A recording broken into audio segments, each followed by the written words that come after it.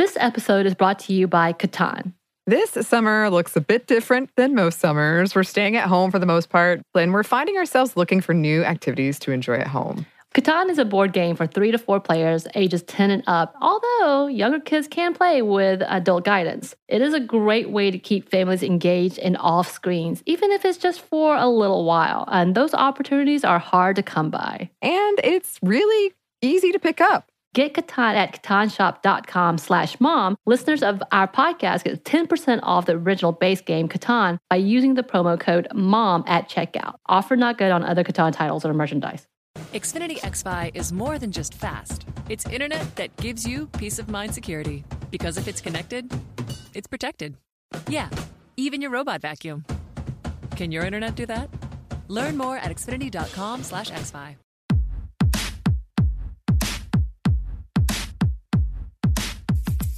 Hey, this is Annie. And Samantha. And welcome to Stuff Mom Never Told You, a production of iHeartRadio.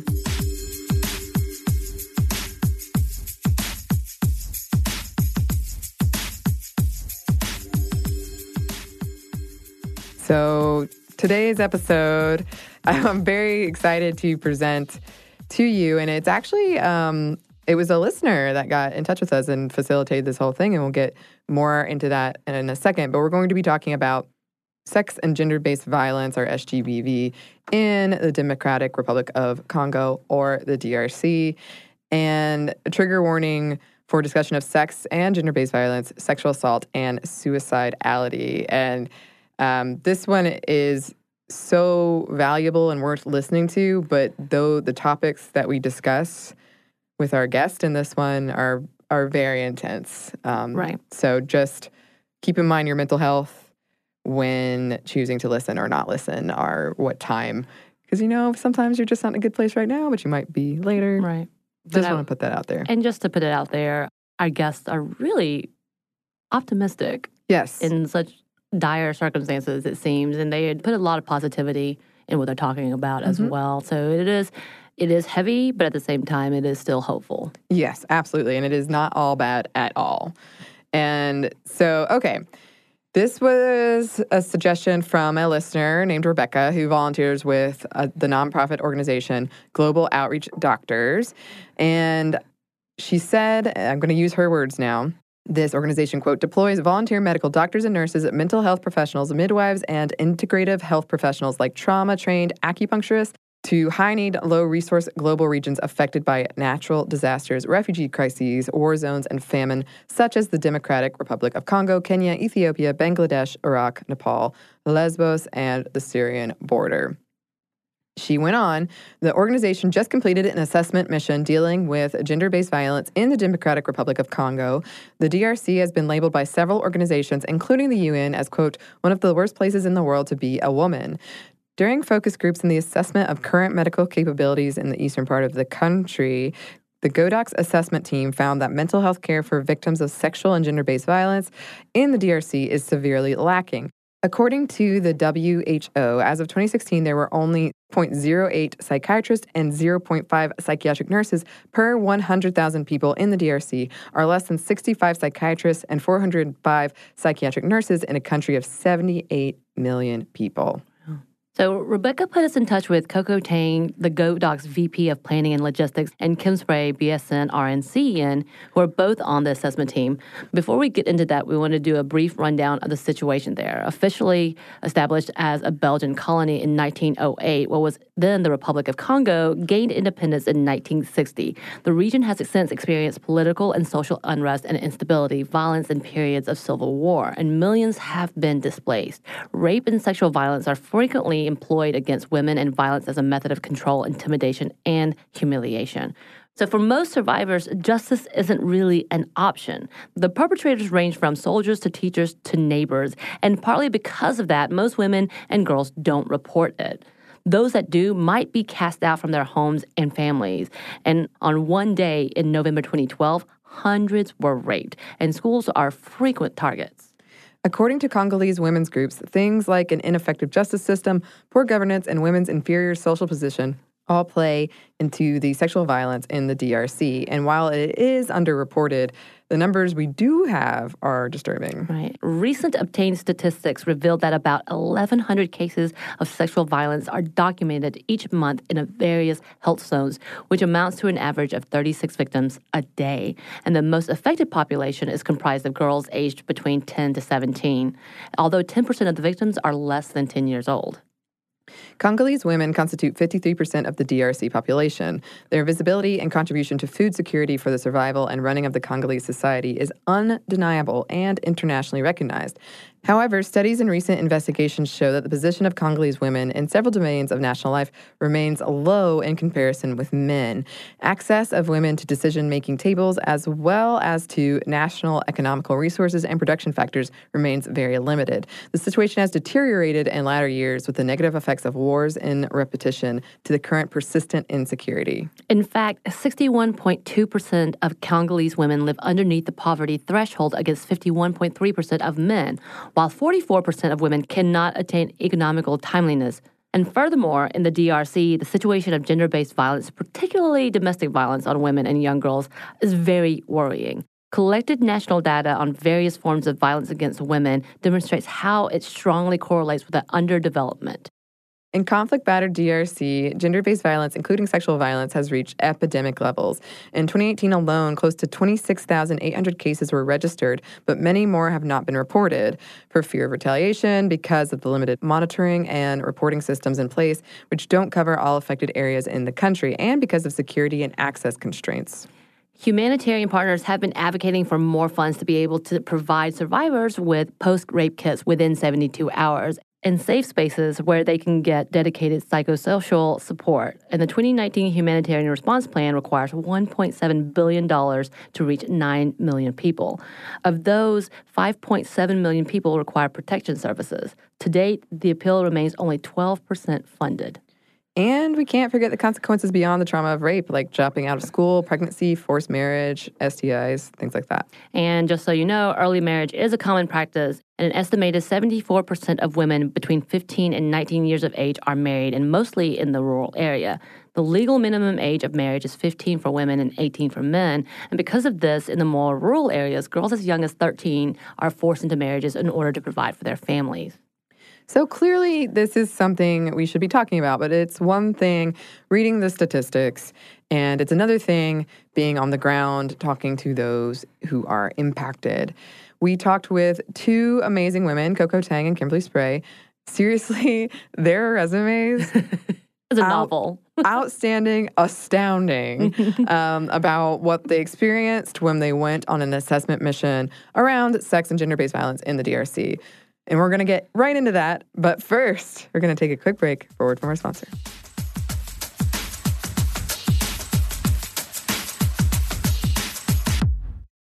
This episode is brought to you by Chinet. The Chinet brand provides premium disposable tableware to celebrate moments of togetherness. Yes, and right now that is more important than ever, especially when we're all apart. So recently I had a group and we had a socially distanced barbecue where the host drew out circles and chalk that were 6 feet apart. And everyone showed up with their own chairs and beverages. And it was really convenient to have disposable products. And we just had a lovely conversation.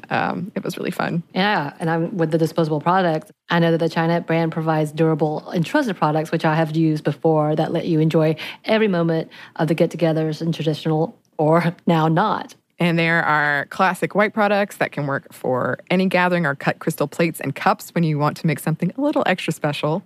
Disposable tableware keeps things simple and cleanup easy. Chinet products are available wherever you buy groceries, including delivery or pickup. Gotta tell you about Best Fiends. It's the game pretty much everybody's talking about. Morgan number 2 plays this sometimes before we start the show. You know, it really challenges your brain with the fun puzzles, but it's also a very casual game, so it won't stress you out, which is perfect these days, right? What's great is you can use the game as a way to connect with your friends and your family, all while social distancing. The game is so much more than your average mobile puzzle game.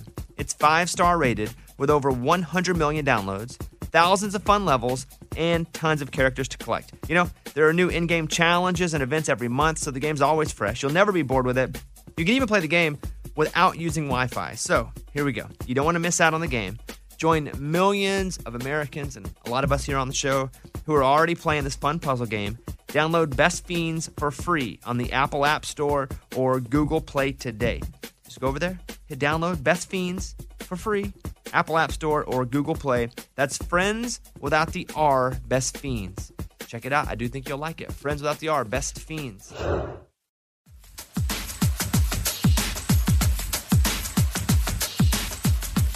And we're back. Thank you, sponsor. So let's let our guest introduce themselves. My name is Coco. I'm a paramedic. I'm currently the operations director for Global Outreach Doctors. I also work with a few other different NGOs. I usually practice overseas, so I'm just getting out of my Afghanistan contract. I'm on my way to Norway before I go back to the U.S. And then I'll throw the ball over to Kim. Hi, my name's Kim, and I'm an emergency nurse by training, volunteer with Global Outreach Doctors, and have a little bit of experience working in West Africa as well. Yeah, you both were kind enough to send along your resumes, and they were super impressive. They were very impressive. It made me feel very, very accomplished or something. I'm just gonna leave it at that. But how did you get into this line of work? So I first became an emergency medical technician when I was in undergrad, partly because both my very Asian, very Chinese parents are MD, PhDs and wanted me to be a doctor. So I had to have some kind of exposure to medicine, but also because being an EMT paid better than other minimum wage college jobs. So that's what I did. And then when I got my Boren and Fulbright scholarship and fellowships to the Middle East, I was living in Jordan. And then I was doing research on the Syrian refugees and the ISIS issue. So I was working in the Syrian refugee camps. And then someone heard that I have medical skills. So I was like, do you want to volunteer for the border medevacs? And I was like, sure. And that's how I kind of got started. And then I walked out of sort of that experience, realizing that there are these huge international crises that I can be a part of. And then that winter, the Typhoon Haiyan hit the Philippines. So then I immediately signed up to volunteer there. And then as soon as I graduated, I went to Sierra Leone at the height of the Ebola crisis to do this community outreach thing. And then it just kind of snowballed from there. I think Kim can attest to this too. Like once you kind of meet someone in this weird little community, you get networked and sucked in. And then before you know it, all these organizations are asking if you are available for this mission or to submit your availability for this other mission and stuff like that. Very true. Yep. So for me, in terms of global health, I actually was finishing my bachelor's of nursing and was working full-time as an ER nurse, which is 3 12-hour shifts a week, and finishing my BSN. I felt all of a sudden I had all this free time on my hands and was kind of bored. And so it was the beginning of the 2014 Ebola crisis, and I put my application out to USAID, and I was accepted by an NGO and signed on for 6 weeks and ended up staying for 2 years in West Africa. And so that's kind of how this whole thing has started for me. And now I'm getting multiple master's degrees in the field, hoping to continue. That's awesome. And one of the reasons we brought you on today that we wanted to hear from you is one of your coworkers, I guess, Rebecca, reached out to me and said, you should really be talking about sex and gender-based violence in the DRC, which is something that both of you have experience with, have seen firsthand. Could you give us sort of for listeners, maybe a 101 of what's going on there? Yes, but sort of before we jump into that, I think it would be good to preface this with, like for us, we were just kind of there for like a 2-week thing. Like this isn't our reality, and we're not, like the experts on it by any means. There are certainly a lot more people who are more qualified to speak about it than us. So we're just kind of coming at it with the perspective of, like a 2-week medical mission volunteer type of point of view, if that makes any sense. Right. That's why you were sent there, right? It's sort of a mission to understand the scope of the problem, right. Perhaps. Okay. Mm-hmm. So, and Kim, obviously feel free to jump in whenever you like. The original sort of idea for the mission, like when this idea was birthed, was that we would go in for some kind of healthcare assessment and see where the gaps are in sort of like the healthcare infrastructure in South Kivu. And this was something that GODUX has done in other countries. So like earlier in the year, we did something similar for Ethiopia. But our local partner that we were working with, it's called Safico, and it's this French acronym that I'm not going to try to pronounce because I'll mess it up. But it basically works with like these local girls and women and empowering them, giving them skills, sort of like navigating the social landscape of being a woman in DRC.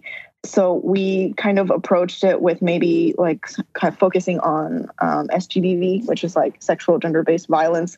But obviously we didn't really know what we would find until we actually got on the ground and started doing our assessment.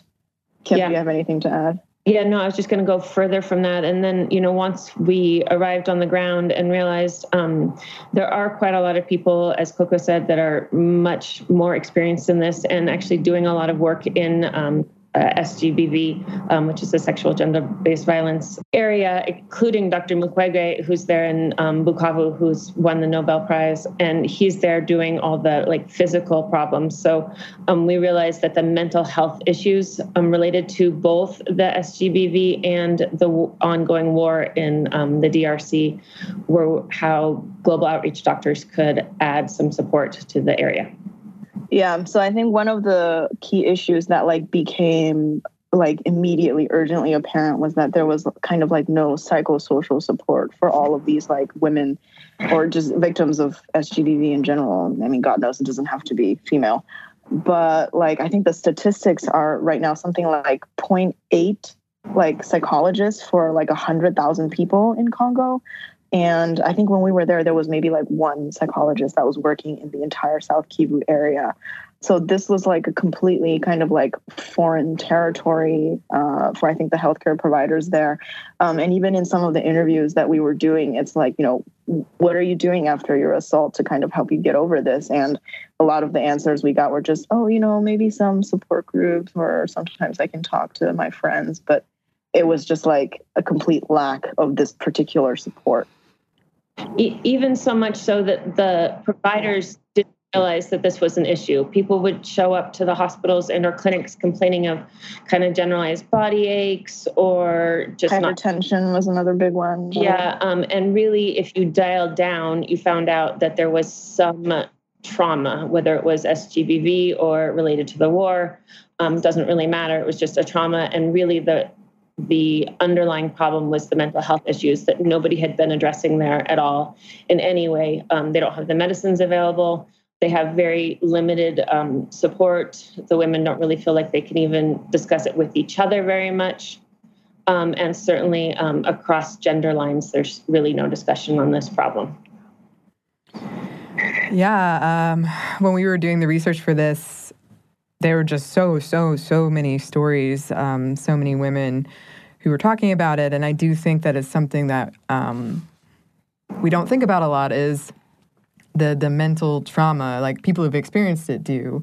But if you haven't, then it just doesn't occur to people that this is a huge gap, that would cause all these other things. Yeah. And I think in sort of that region in general, I mean, I think people kind of treat it as like a tired or talked out topic almost, like it's known that DRC is like the rape capital of the world just because of its like violent recent history. But also like this issue has been eclipsed by a lot of other issues, like the M23 rebellion or like the recent Ebola crisis. Like this has sort of kind of become like a back burner topic. And even when I was coming off of the mission and reaching out to some of my journalist friends to see if there might be potential interest on writing about kind of like what's going on with these women, sort of like how years, decades after these conflicts, like there has been no respite for them. And the response has been, there will be no interest for such an article. It's like a talked out issue.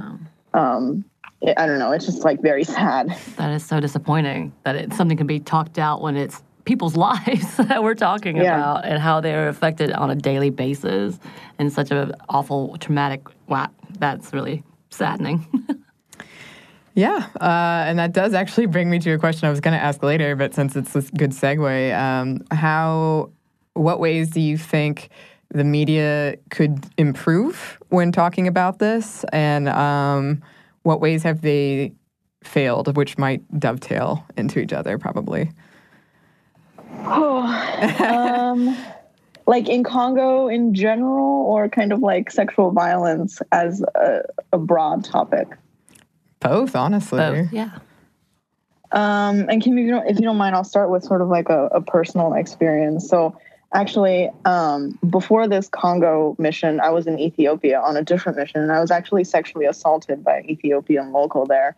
And it's like still an ongoing issue that I'm dealing with a lawyer in Ethiopia to try and see this case through, even though, like, despite not being in Ethiopia, which is a complete nightmare.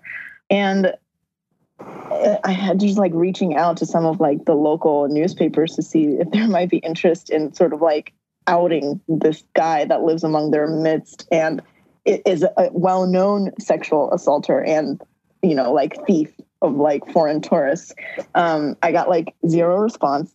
And I think it's just like, it's not popular news, or it's like talked out news. Like I was saying before, like, oh, another person got assaulted. What were they thinking?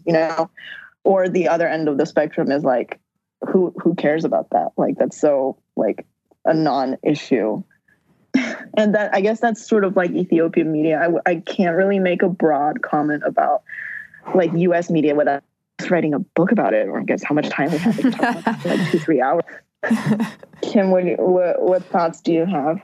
I don't know. I don't have really great thoughts on that too much, really. It is a huge topic, and there's, so many different parts of it, right? That, people need to feel free to address their issues and recognize that there are issues. We also need to recognize that it's a problem in the world. But our DRC mission was kind of more focusing on how can we get the local providers to help recognize that this is a problem and then treat it as such. I do kind of just want to add also, and this really hit hard for me when I was asked this question. So one of the local women, I can't remember which one of us did her interview, but she was asking like, so are you, she, like recounted for us, like probably her worst moment in her life, like talking about her sexual assault. I think she was gang raped or something. And then she was like, so are you going to do something? Like, are you going to like help me with it? And, we had to give her a very painful answer of like, no, we're here for the assessment. Like all we can do right now is collect your story. And it kind of like reminds me of the times that like I've worked in other refugee camps or in like vulnerable populations where my job wasn't, not as a journalist, but even as like a humanitarian worker, my job was to collect their stories or like turn them into data and numbers. And, in the same vein that journalists just turn them into like names and words on a page.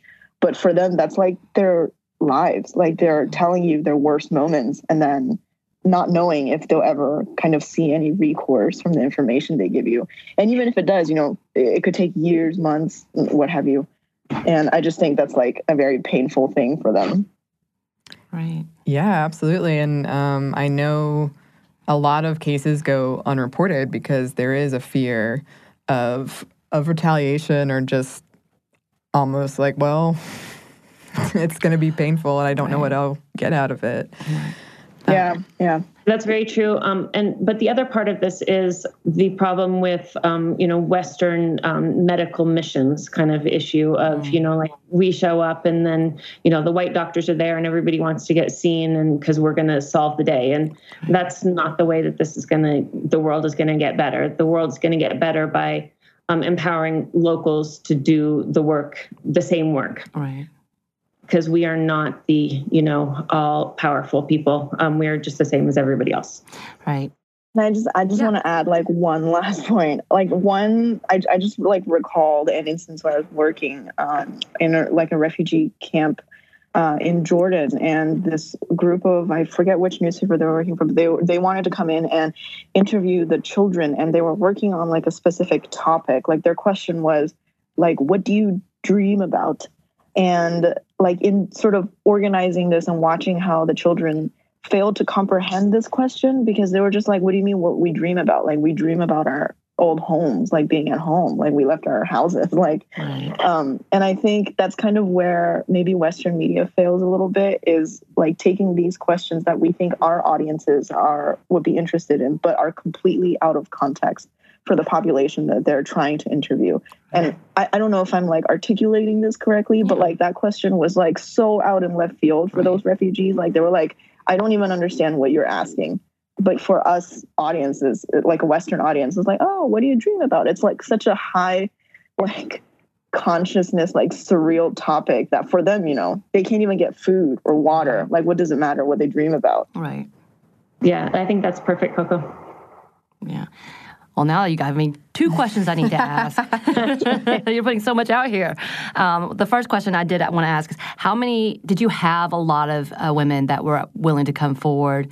Was it easy to obtain that information? Because obviously they probably interact with, again, groups of people that come through trying to get and assess or maybe try to help or not. How often would you have pushback, and how often would you have like a flood of people coming in? Yes, I want to talk. I want you to know what's happening.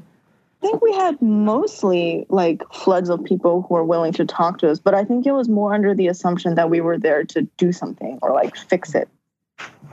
Yeah, no, I agree. And working with our partner, Safeco, they kind of, said, hey, they're coming and they want to talk to you. And so we would have, hundreds of people there in the morning that wanted to talk to us and were willing. But again, the problem was that we really could do very, very little for them at that point. And some of them like walked from nearby villages, like just to be seen. Wow. And I mean, we did hold, like clinical hours where like we did clinical work, like we asked them what their ailments were. And then we, had sent them to our little traveling pharmacy. But, by and large, for like this huge, large behemoth of an issue of like SGBV, like we really could only just talk to them. Right. And that was really sad. Yeah, and that could be, especially if you're in the medical field and you want to fix things as well. And then the other part was, as you were talking about people coming in and this westernized idea, one of the big issues that I've had for so long when it comes to mission trips, and we know like Western civilization saying we're going to go fix things, I want to go to Africa, the whole white savior complex. How often have you been running into that, and can you kind of speak on the damages that can do? Constantly.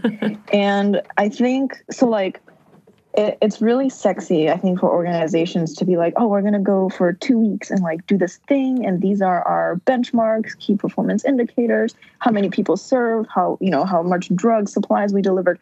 But like, there's very rarely kind of a plan for sustainability because, that's a long-term investment. It requires money. It requires like investments, energy, like supplies and stuff. Could be like years, whatever. And I think a lot of organizations just don't have the capability for that type of long-term vision. And it's not necessarily their fault, right? Like, we're volunteer organizations. We're by nature limited in the scope and our funding.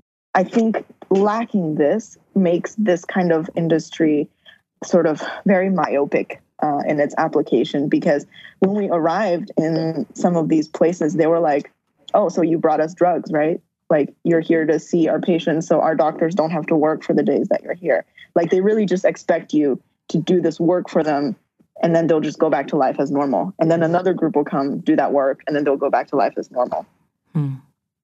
Yeah, no, I completely agree with that on all sides, right? Because as the Westerners going, people think, oh, I'm gonna go help for 2 weeks, but that's really just barely a Band-Aid, right? And really, what needs to happen is a longer term solution. I mean, and of course, there are emergency situations. 2 weeks is perfect, right? Like a typhoon or a hurricane or an earthquake, that's no problem. You can do that acute care. But for the most part, you need longer term care. And, that's why Global Outreach Doctors has been able to, connect with these 30 plus, psych advisors from the United States to start doing some education in the Congo with the providers that have joined us as part of our DRC group. So that helps. Yeah. So I think like what makes sort of our outlook on this Congo mission a little bit unique is like we are trying to implement like a much longer term plan. And not necessarily in terms of like sending teams over and over again, but sort of like empowering the local providers to like take charge and ownership of like their own healthcare system. Like we've, with like Suffolco and like our local partners have helped, nominate these community champions who could potentially apply this clinical psychology training to their own communities and like hold workshops for their own people instead of, having these Muzungu doctors come in and speak to them and then leave for 2 weeks. And I think sort of if this idea could be more widely adopted by other organizations, it could really like change the face of humanitarian work. Yeah, definitely. And I remember one example for me was we were inundated with hundreds of people wanting to be seen. And I was kind of doing my ER nurse triage.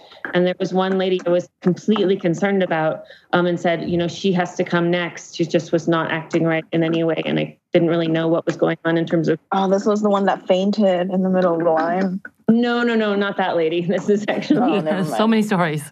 Yeah, but and so I said, we have to see her next, and all the locals just came up to me and said, "Oh no, don't worry about her. She's just crazy," and they kept saying, "Oh yeah, okay, yeah, I remember she's just crazy." I pulled her in next to be seen, right? So she kind of skipped ahead in the line because she definitely looked the sickest in the line. And as an ER nurse, that's what I'm used to doing, is picking the worst.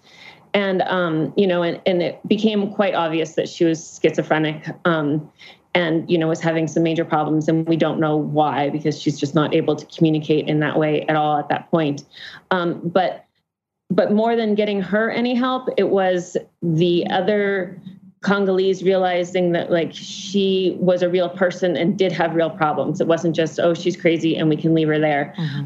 And we all get seen because, we have some other issues that, those are the major issues that need to get dealt with.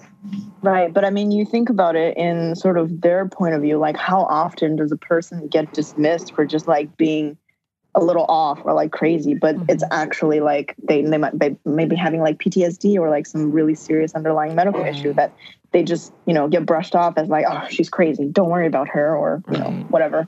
Right. Yeah. One of the first episodes we did together, we did a mini series on trauma when we first started. So we've talked about those kind of those negative health outcomes that can be associated with it. A lot of the stories I read, just seeing like things like STIs and pregnancy and all these just things that sort of... Yeah. Women used to get burned for existing pretty much. Right. That was definitely one of our big conversations. And that's, I've been in social work before this world. And one of the things that Georgia and the U.S. has finally started talking about is trauma-based and evidence-based therapy instead of just diagnosing with random things here and there and saying, oh, that's just their behavior, understanding a majority of their diagnosis and their behavior is due to trauma. And knowing that that's only starting now for the U.S., can't imagine what that looks like for the rest of the world.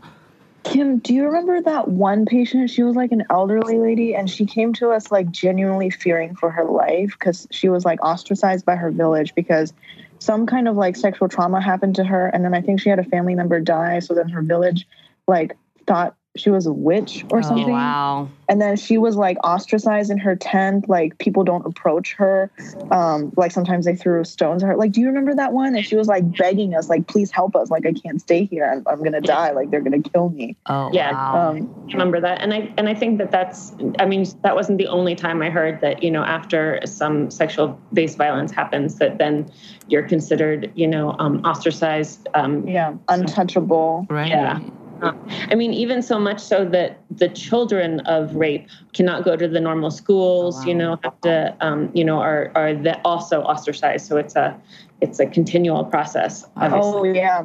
And so we had this one like super young teenage girl. She was gang raped, and then to the point that she had like a rectal anal fistula, and she like did not speak for I think 2 years, and even at like our interview, like she refused to say anything to us. Like I think her mother or her aunt or something like talked for her and recounted her experience, and she was just like catatonic, like zero affect.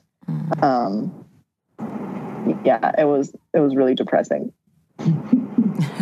Yes. Yes. I think that we're going to backtrack a little bit just to get all the information. But can you, because you've said it a few times, and obviously it's what you were with, can you explain Global Outreach Doctors and what it does and what its mission is?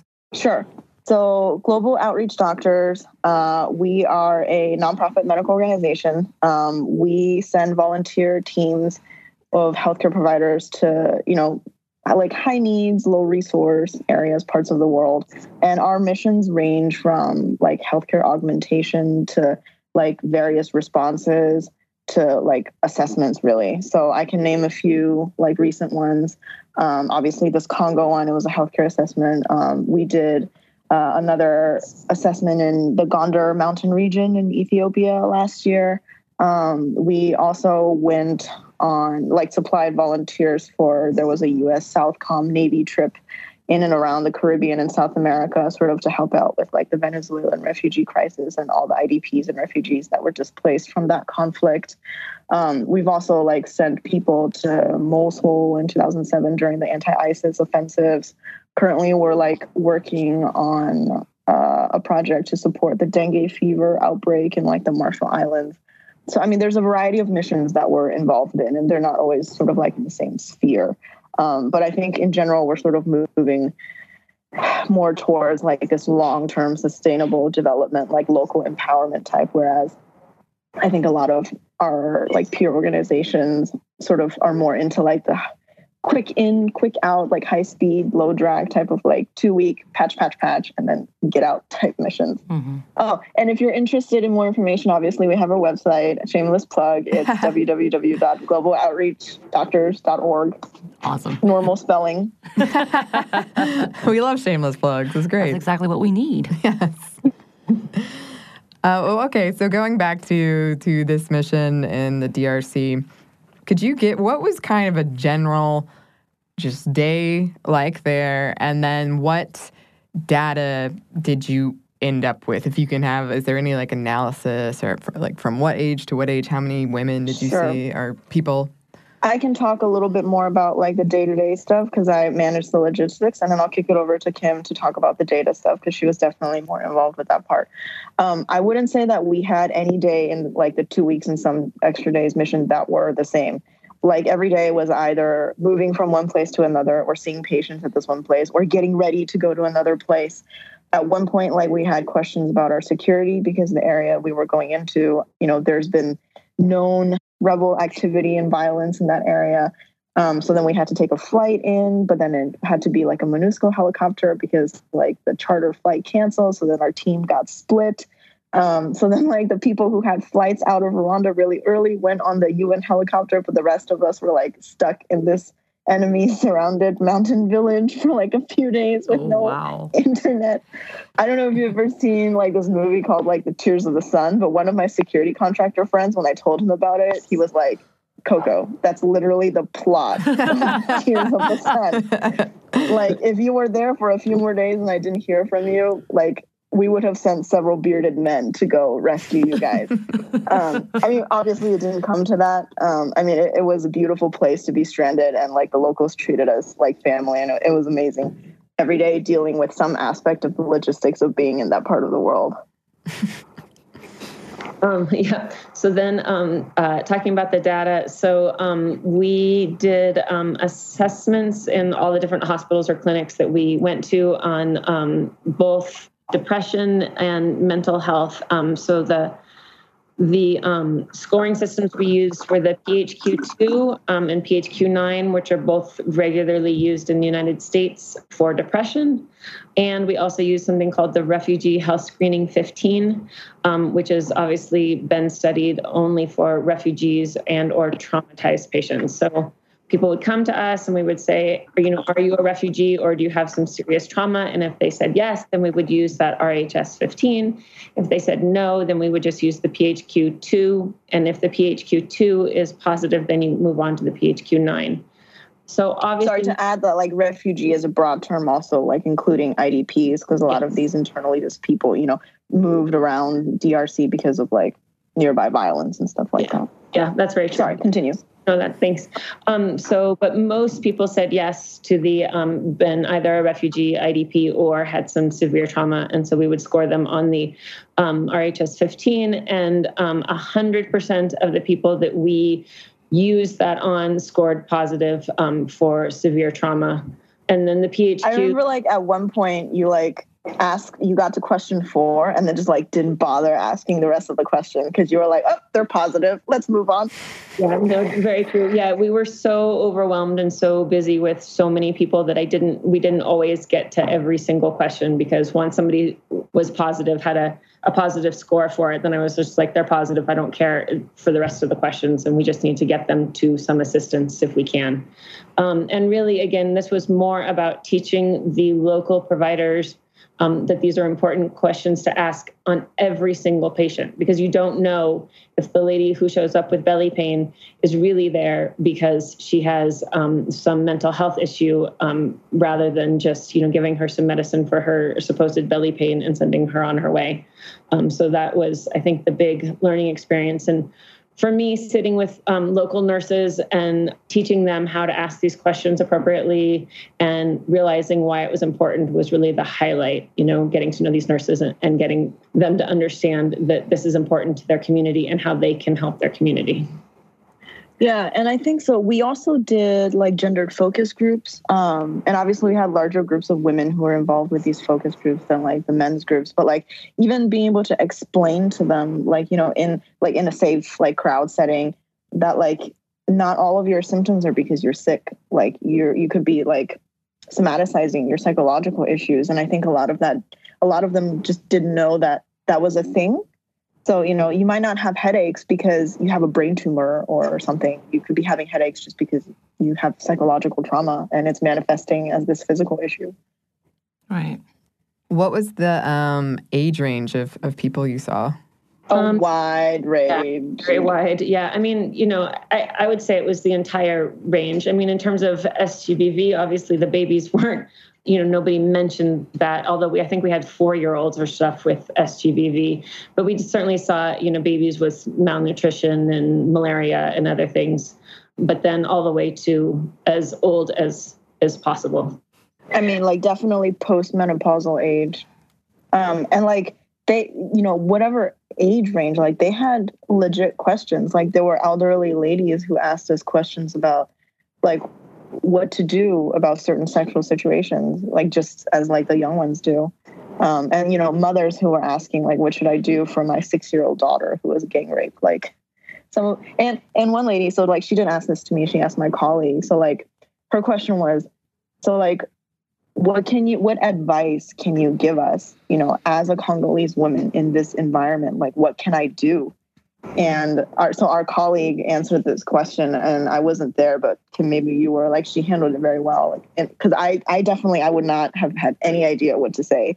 But she was like, I know your situation looks really bleak, but it's important to have this kind of solidarity, feel open with each other, and support each other. I can't replicate her super eloquent answer, but it was just a lot of those types of questions that made you turn your head a little bit and do a double take on yourself.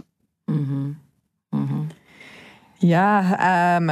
And I sort of going off of that, a lot of news media call the DRC the rape capital of the world or the most dangerous place for a woman.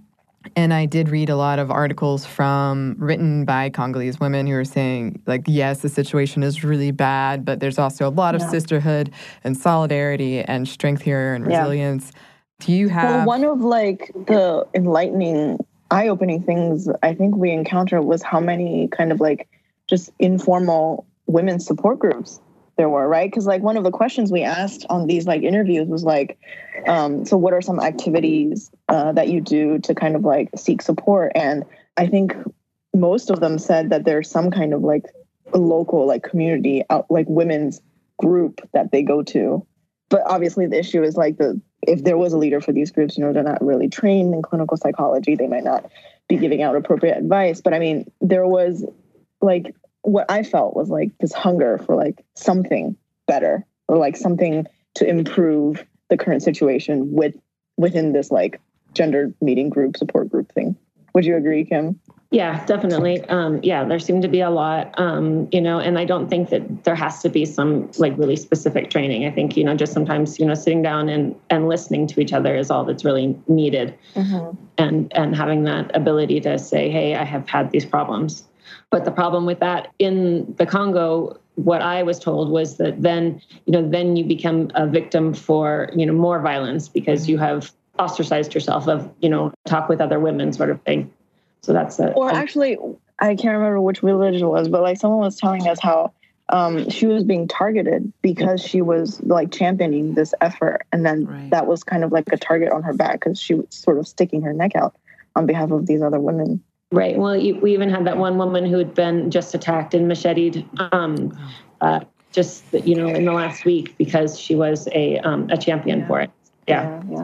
But the other part of that I also want to mention is, although, going back to the Western media kind of question, is although it's important to discuss all of these things and realize that this is happening in the world, I think it's also important to discuss how beautiful and great the Congo is. Mm-hmm. Yeah. I loved it there.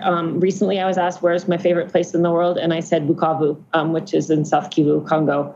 I really, really enjoyed the country. It was beautiful. The people were amazing. And so, I think we need to also realize that good things happen in these places. Mm-hmm. It's just not all the trauma and badness. And I think some of the stuff is forgotten.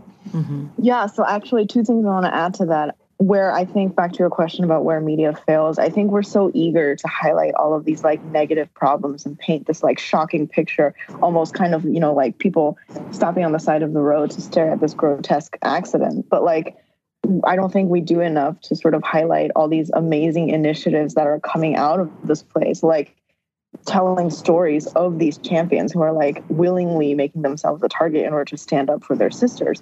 Or, these amazing women in these communities who are empowering like the local girls to do this thing or, like being the person that they can go to or like providing housing and like a safe place for other women to speak up. I don't think we do enough to highlight those stories. And then the second thing is I'm going to make a shameless plug for tourism in Congo because I got to go to Virunga Park, the Kahuzi Viega Park, and also as part of the Virunga Park trip, I got to hike Nyiragongo volcano, which is the largest persistent lava lake volcano in the world. Wow. And I have been to a lot of African countries, and I have never experienced amazing hospitality at the level that I experienced it when I did my Virunga Nyiragongo trip. Like, the tourism industry there is really, really starving for tourists, and for obvious reasons, the violence, like the Ebola, people, they know that people don't want to go there. So when they have tourists who, are, I guess, crazy or brave enough to visit there, they're like, they express their gratitude in such a genuine, almost heartbreaking way that like, I don't know, like I bought a stuffed gorilla, even though I like rarely buy souvenirs. I bought a stuffed gorilla just because it supports like the local community there, because like the women there, they make it, and they, the money goes back to the rangers who protect the gorillas and stuff. So it's, your audience, whomever's listening, like visit Congo. It's perfectly safe. You will have an amazing trip, and the hospitality there is amazing, and you will not regret it. Like literally, I was within feet distance of the gorillas, and it was like a spectacular experience. And sorry, I forgot to add that it is much cheaper to do this like gorilla trek in Congo than Rwanda, for example. So like my entire 4-day itinerary for the Virunga Park and the Nyiragongo volcano cost maybe like $1,400, whereas in Rwanda, just the trekking permit itself costs $1,500, not including accommodations and transportations and all that. So it is very like cost, like your value for money, you definitely get more bang for your buck if you do this in Congo. All right, there we go. Side note. So yeah, I love this. We got 2 shameless plugs. And then off of that, what else can listeners do if they're interested in helping out in any way, supporting any way the situation in DRC? Well, I mean, certainly... GoDocs always needs support. So both volunteers and in terms of financial support. So you're welcome to visit our website, again, globaloutreachdoctors.org.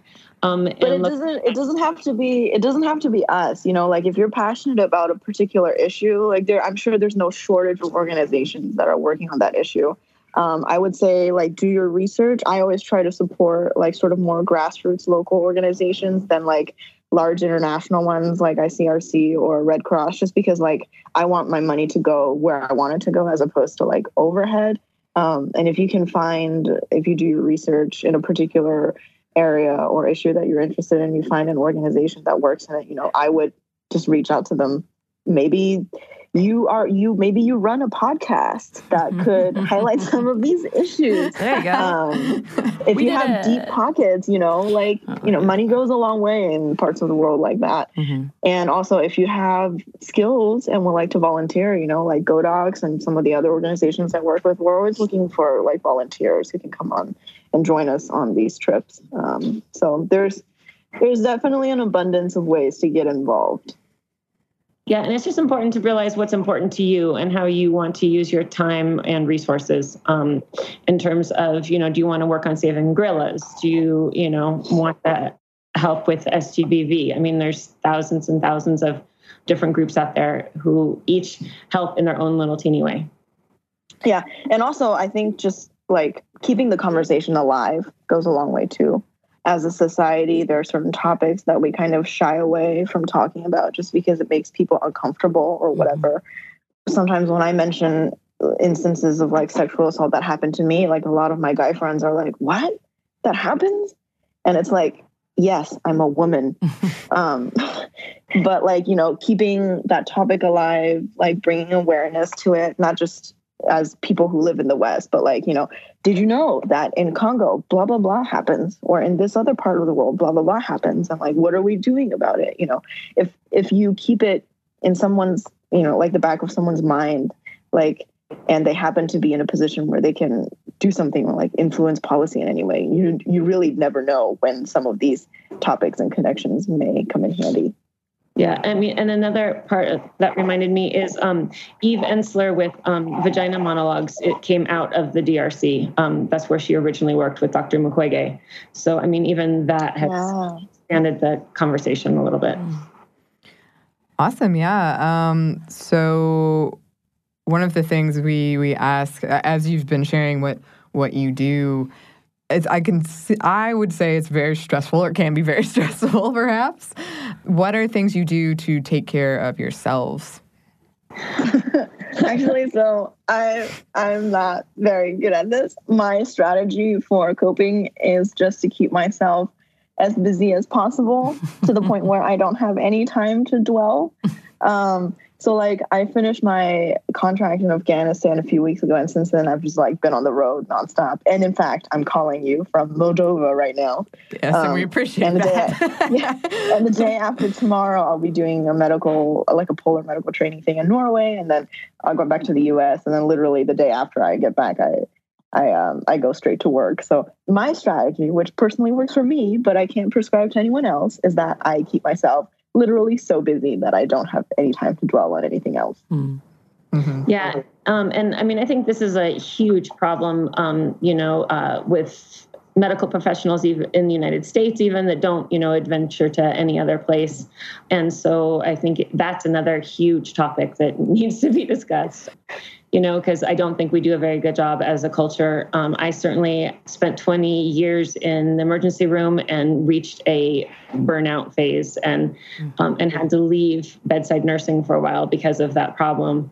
So, recognizing that it is a real thing, that it affects everybody, and it may not hit you on the call or the situation or the mission that you think it's going to, but, something else, it's going to hit you then. So recognizing it. And just as we suggested with, the women in the DRC, I think it's important for us to talk that it happens to everyone. And absolutely, I think, so, we should normalize conversation about these types of issues. Like, people are not comfortable talking about the state of their mental health because they're like, oh, if I mention that I'm having, feeling down or suicide, whatever, like, are my friends going to call the cops on us or whatever? Because I've certainly had that happen to my friends, and I've even had it happen to me, But like, I think we should be more open about talking about these things, and we shouldn't sort of like assume everyone who talks about it is in some kind of dire emergency state. Maybe they just want someone to vent to. Maybe they just needed to get this off their chest. And if you just listen to them, it was like, yeah, dude, like that freaking sucks. No, I mean, that makes perfect sense because, I know that I walked into the ER one day to work and was crying hysterically and told a friend, I want to kill myself right now. And so then, of course, it became a huge issue. And as she said, police and all that were involved. And it was just, I was burnt out and could no longer watch the, parade of car accidents and gun shooting victims come in the door any longer. I joke about sort of maybe like some people consider morbid, but like I joke about sort of morbid topics a lot. Like I recently made a post that was like, does anyone get this feeling where it's like, I'm not trying to actively kill myself, but like if I walked on a grenade or, if I stepped on a landmine or a grenade landed in my lap, I wouldn't exactly be mad. And like a ton of people actually like messaged me privately. I was like, dude, yeah, I know exactly how you feel. And I think so many of us, it's not that we're necessarily just like suicidal, but we have these kind of like self-destructive nihilistic feelings and we have no outlet for it because we're so afraid of being ousted. Do you know what I mean? Mm-hmm. Yeah. Yeah. I completely agree. Yeah. We've talked about that many, many, many times on this show. Burnout, especially in the medical profession. Yeah. So yeah, normalizing it is definitely something we should be doing, and hopefully we're moving that way.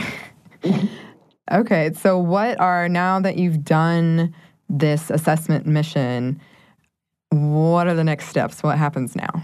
So now we have the 30-plus advisor group that are medical professionals, mostly psychiatrists from, places like Harvard, Columbia, Mount Sinai, other prestigious universities and medical centers that are doing telehealth education providers in the DRC to help them learn how to address some issues. We're trying to gather a supply of medicines to provide them also, but that's, a little bit harder. But at least teaching them how to assess, diagnose, and then treat people at a very basic level. Yeah, I think so. Our long-term goal with this project is to sort of like be able to build up the local indigenous capacity, like help them help themselves, like teach the trainer or train the trainer initiatives, if you will. And with these like weekly or monthly engagements, hopefully we can build up that capacity. And then those people can take their training to other communities and be able to deliver that information there. And, it is a bit of a lofty goal in a place like Congo, but we're, I think, pretty optimistic about it. And, of course, there's always the potential for future teams to go, particularly like working in clinical psychology, like a little more on hands training, like bringing up these community champions and giving them not only like the in-person tools that they need, but maybe also sort of like some of the clinical knowledge, like prescriptions or like pharmacology, stuff like that. That brings us to the end of our interview, but we do have a little bit more for you listeners. But first, we have one more quick break for a word from our sponsor.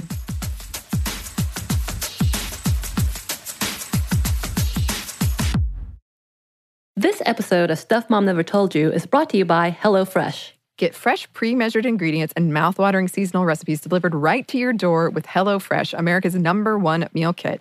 HelloFresh lets you skip those trips to the grocery store and makes home cooking fun, easy, and affordable.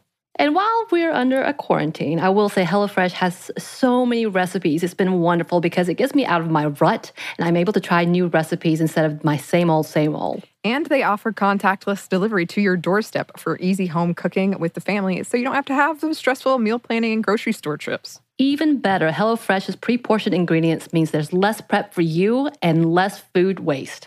So if you're ready to try some of the delicious food from HelloFresh, go to HelloFresh.com/MomStuff80 and use code MomStuff80 to get a total of $80 off, including free shipping on your first box. That's HelloFresh.com/MomStuff80 and use code MomStuff80 to get a total of $80 off and free shipping on your first box. Additional restrictions apply. Please visit HelloFresh.com for more details. This episode is brought to you by Arches and Halos. Between being on video calls all day, having to wear masks everywhere, and now using our eyes and only our eyes to smile at people, it feels like the main thing people notice now are our eyes. Arches and Halos is our favorite brow products that is so easy to find, pick up, and with a few quick steps have the most amazing brows ever. They have professional quality products at the perfect price point. Celebrity makeup artists use Arches and Halos because of how well done the formulas are, and they are half the price of department store brands. They have 8 color shades to choose from, everything from sunny blonde to auburn to charcoal. Everyone is represented. They cater to women and men of all brow shapes and sizes. Embrace your natural brow. And they're all about individuality. Brow tools for all looks and style needs. You can use for dramatic or natural look. They have an amazing range of products, too, from tweezers, razors, pencils, pomade, mousses, gels, all kinds of things. Find Arches and Halos on your next trip to Target and Walgreens. Arches and Halos Professional Brow Grooming. Be bold, be you.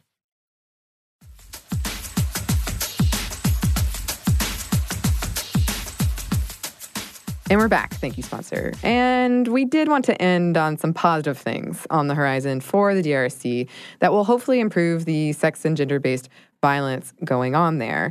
One thing is getting more women in positions of power. To that end, in 2015, a group of NGOs and their local partners formed a movement called Nothing Without the Women to advocate for the Parity Act to get more women involved in all aspects of public life, although it did not come with specifics, and to push for a law that required at least one woman be listed on electoral ballots or the ballot cannot be registered. They received over 200,000 signatures.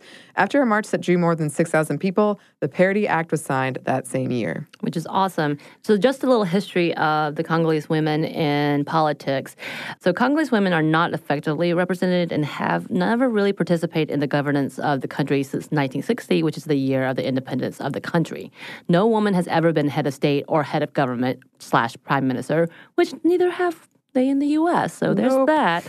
And there are a lot of reasons behind the lack of participation from women, including the mere family responsibility and sometimes the general fear in running for leadership. Although women constituted 63% of the DRC electorate, the current overall representation of women is only 7.2% in the high positions of recently established institutions, parliament as well as in the government. The DRC government, National Assembly, and major institutions are all essentially run by men. Ironically, several of the organizations that are for women and support women are largely run by men as well. And according to sources right now, there's no woman member of the Office of the Senate, and there's only one woman among the 7 members of the Office of the National Assembly. Out of the 108 senators, there are only 6 women. There are 43 elected women out of 500 elected members of the DRC National Assembly. Out of the 45 members of the government, there are only 5 women, of which 4 ministers and 1 vice minister. And there's no woman governor or vice governor of the 11 current provinces of the republic. Getting more women in politics is really important for several reasons, several things we touched on. One being a finding from the International Peace Institute that when women are included in peace talks, the chance of lasting peace goes up by 35%. And also having women spearhead these movements or laws around women's issues just kind of makes sense. Right. And as we know, as we were having the interview with both Kim and Coco, there are women that are gathering together. Oh, yes. And it's incredible what you can see when women gather together. So hopefully we'll see even bigger progress. Shoot, they may exceed us on some levels. Absolutely. And we wanted to end on this quote from Justine Masika Biamba from The Guardian. We do not see ourselves as the rape capital of the world. Instead, I agree with Liberia's Nobel Prize laureate Lima Gwubi, who called my nation the world capital of sisterhood and solidarity. Congolese women have decided to take our future into our hands. We have few resources, but we have an enormous amount of know-how.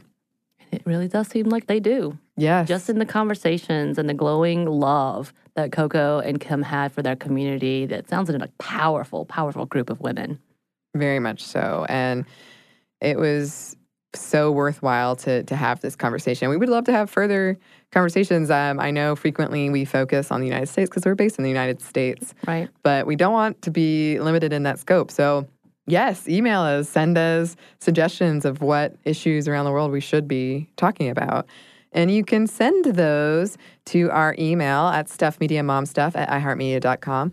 You can also find us on social media, on Twitter at momstuffpodcast, or on Instagram at Stuff Mom Never Told You. Thanks as always to our super producer, Andrew Howard. Thank you. Thanks to our guest, Kim and Coco. Thank you. And thanks to you for listening. Thank you. Stuff Mom Never Told You is a production of iHeartRadio's How Stuff Works. For more podcasts from iHeartRadio, visit the iHeartRadio app, Apple Podcasts, or wherever you listen to your favorite shows.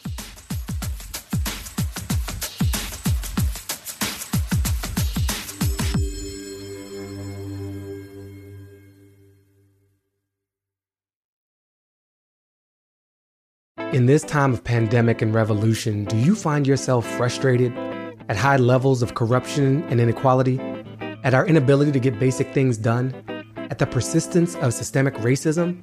You're not alone. I'm Baratunde Thurston, author, activist, and comedian.